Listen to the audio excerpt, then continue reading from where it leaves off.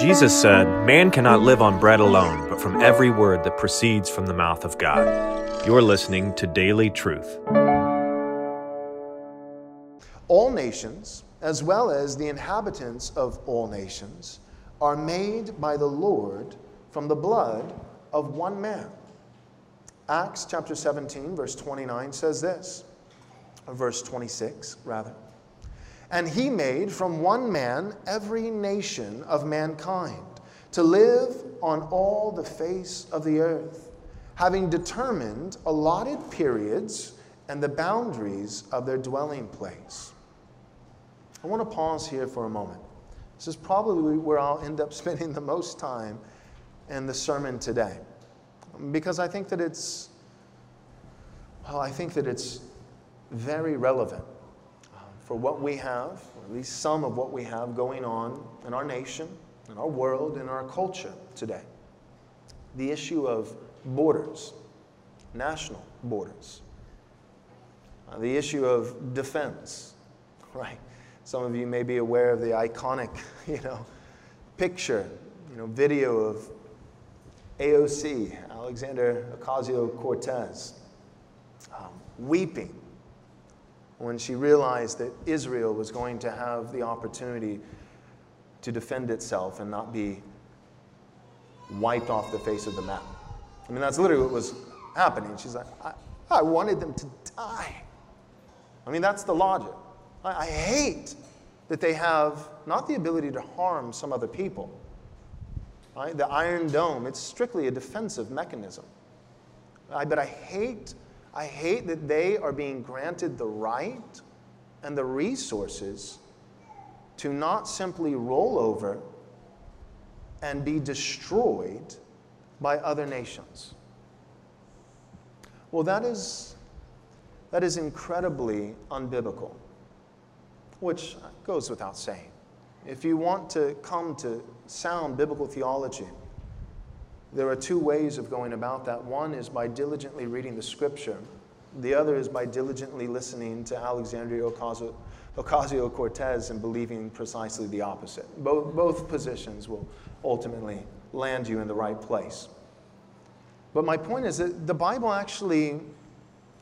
Bible presents a strong case for individual people groups, nations, and cultures to have the right to have borders, to defend these borders, to police these borders, to have certain conditions and requirements for entering and exiting these borders. And according to Scripture, all the nations have been made by God.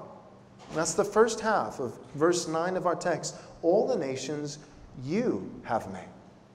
Now it goes on to say, and we'll get there in a moment, that they shall come and worship before you, O Lord, and shall glorify your name. But for a moment, I just want to pause with just that small sentiment in the first half of verse 9, all the nations you have made. God made the nations. God is sovereign over all things.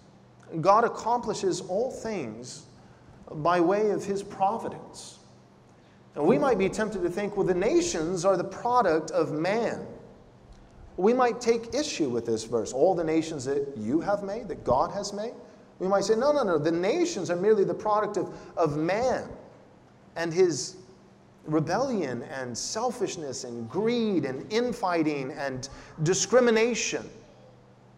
All these different things. That's the cause. That's the source of forming and making all these nations. And in some sense, that may be true. Not in all senses. But regardless, God is the one who has done this.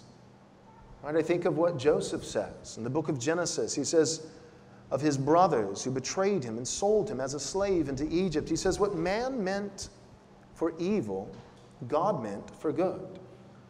And when it comes to God's providence, He uses human agency, both in man's righteousness and often in man's rebellion and wickedness to accomplish His good and perfect will. So regardless of the agency of what creates borders and divisions among peoples and tribes and languages. The fact of the matter is that this ultimately was determined in the mind of God. God has decreed it so. God is the ultimate cause, right? The unmoved mover. God is the one who ultimately has decreed that all of mankind, which comes from the blood of one man, that's what Acts chapter 17, verse 29 says, that even though we all share the same DNA, God has determined that there would be different languages, different tribes, different nations, different cultures, and that there would be boundaries. Acts 17, verse 29, and he made from one man every nation of mankind to live on all the face of the earth, having determined allotted periods, that is, periods of time, and the boundaries of their dwelling places. Even this, again, the agency is often humanity. That's the agency that God providentially uses, and it could be humanity doing something that is moral, or it could be humanity doing something that is immoral. But nonetheless, the ultimate cause, once again, is God. God in his sovereignty, according to his divine will, has determined not only that there should be different nations, a variety of nations, but he, in his sovereignty, has even determined the boundaries of these nations, as well as their allotted periods of time. As a special thank you for your gift of any amount, we'll be happy to send you a free digital book from our store. To access this offer, visit rightresponseministries.com/offer. We highly recommend Pastor Joel's book, Am I Truly Saved? If you or someone you know has wrestled with doubts about the love of God, this would be a great resource. As a reminder, to get this offer, go to rightresponseministries.com/offer. And thank you for your generous support.